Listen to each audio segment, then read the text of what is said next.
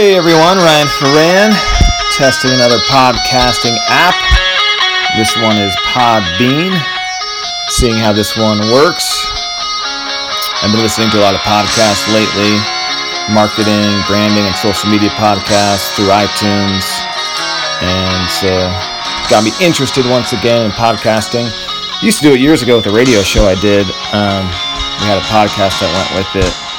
So it was pretty fun. I enjoyed doing it. It was easy to put up on the WordPress site as well. But it seems like the podcasting apps have come a long way. So just figuring out which ones do what. Used one last week that was pretty good. But I think most of them, when they export it, they're kind of finicky because they want you to come back to their host site. So I'm going to see how Podbean works with if it'll allow you to embed it on your blog. I have a blog, so I'd like to put these podcasts, if I do them, on the blog as well. I don't mind hosting on Podbean. It seems like a pretty popular podcasting site where people come and probably find new blogs and podcasts and that sort of thing. So I'm going to put this on Twitter and see how it works and exports and what options I have. Also curious to see if people prefer vlogs, video format, or podcast. Seems like vlogs, probably the shorter format, 15 minutes or less would be a good space. But podcasts, maybe the longer content, 15 minutes or more.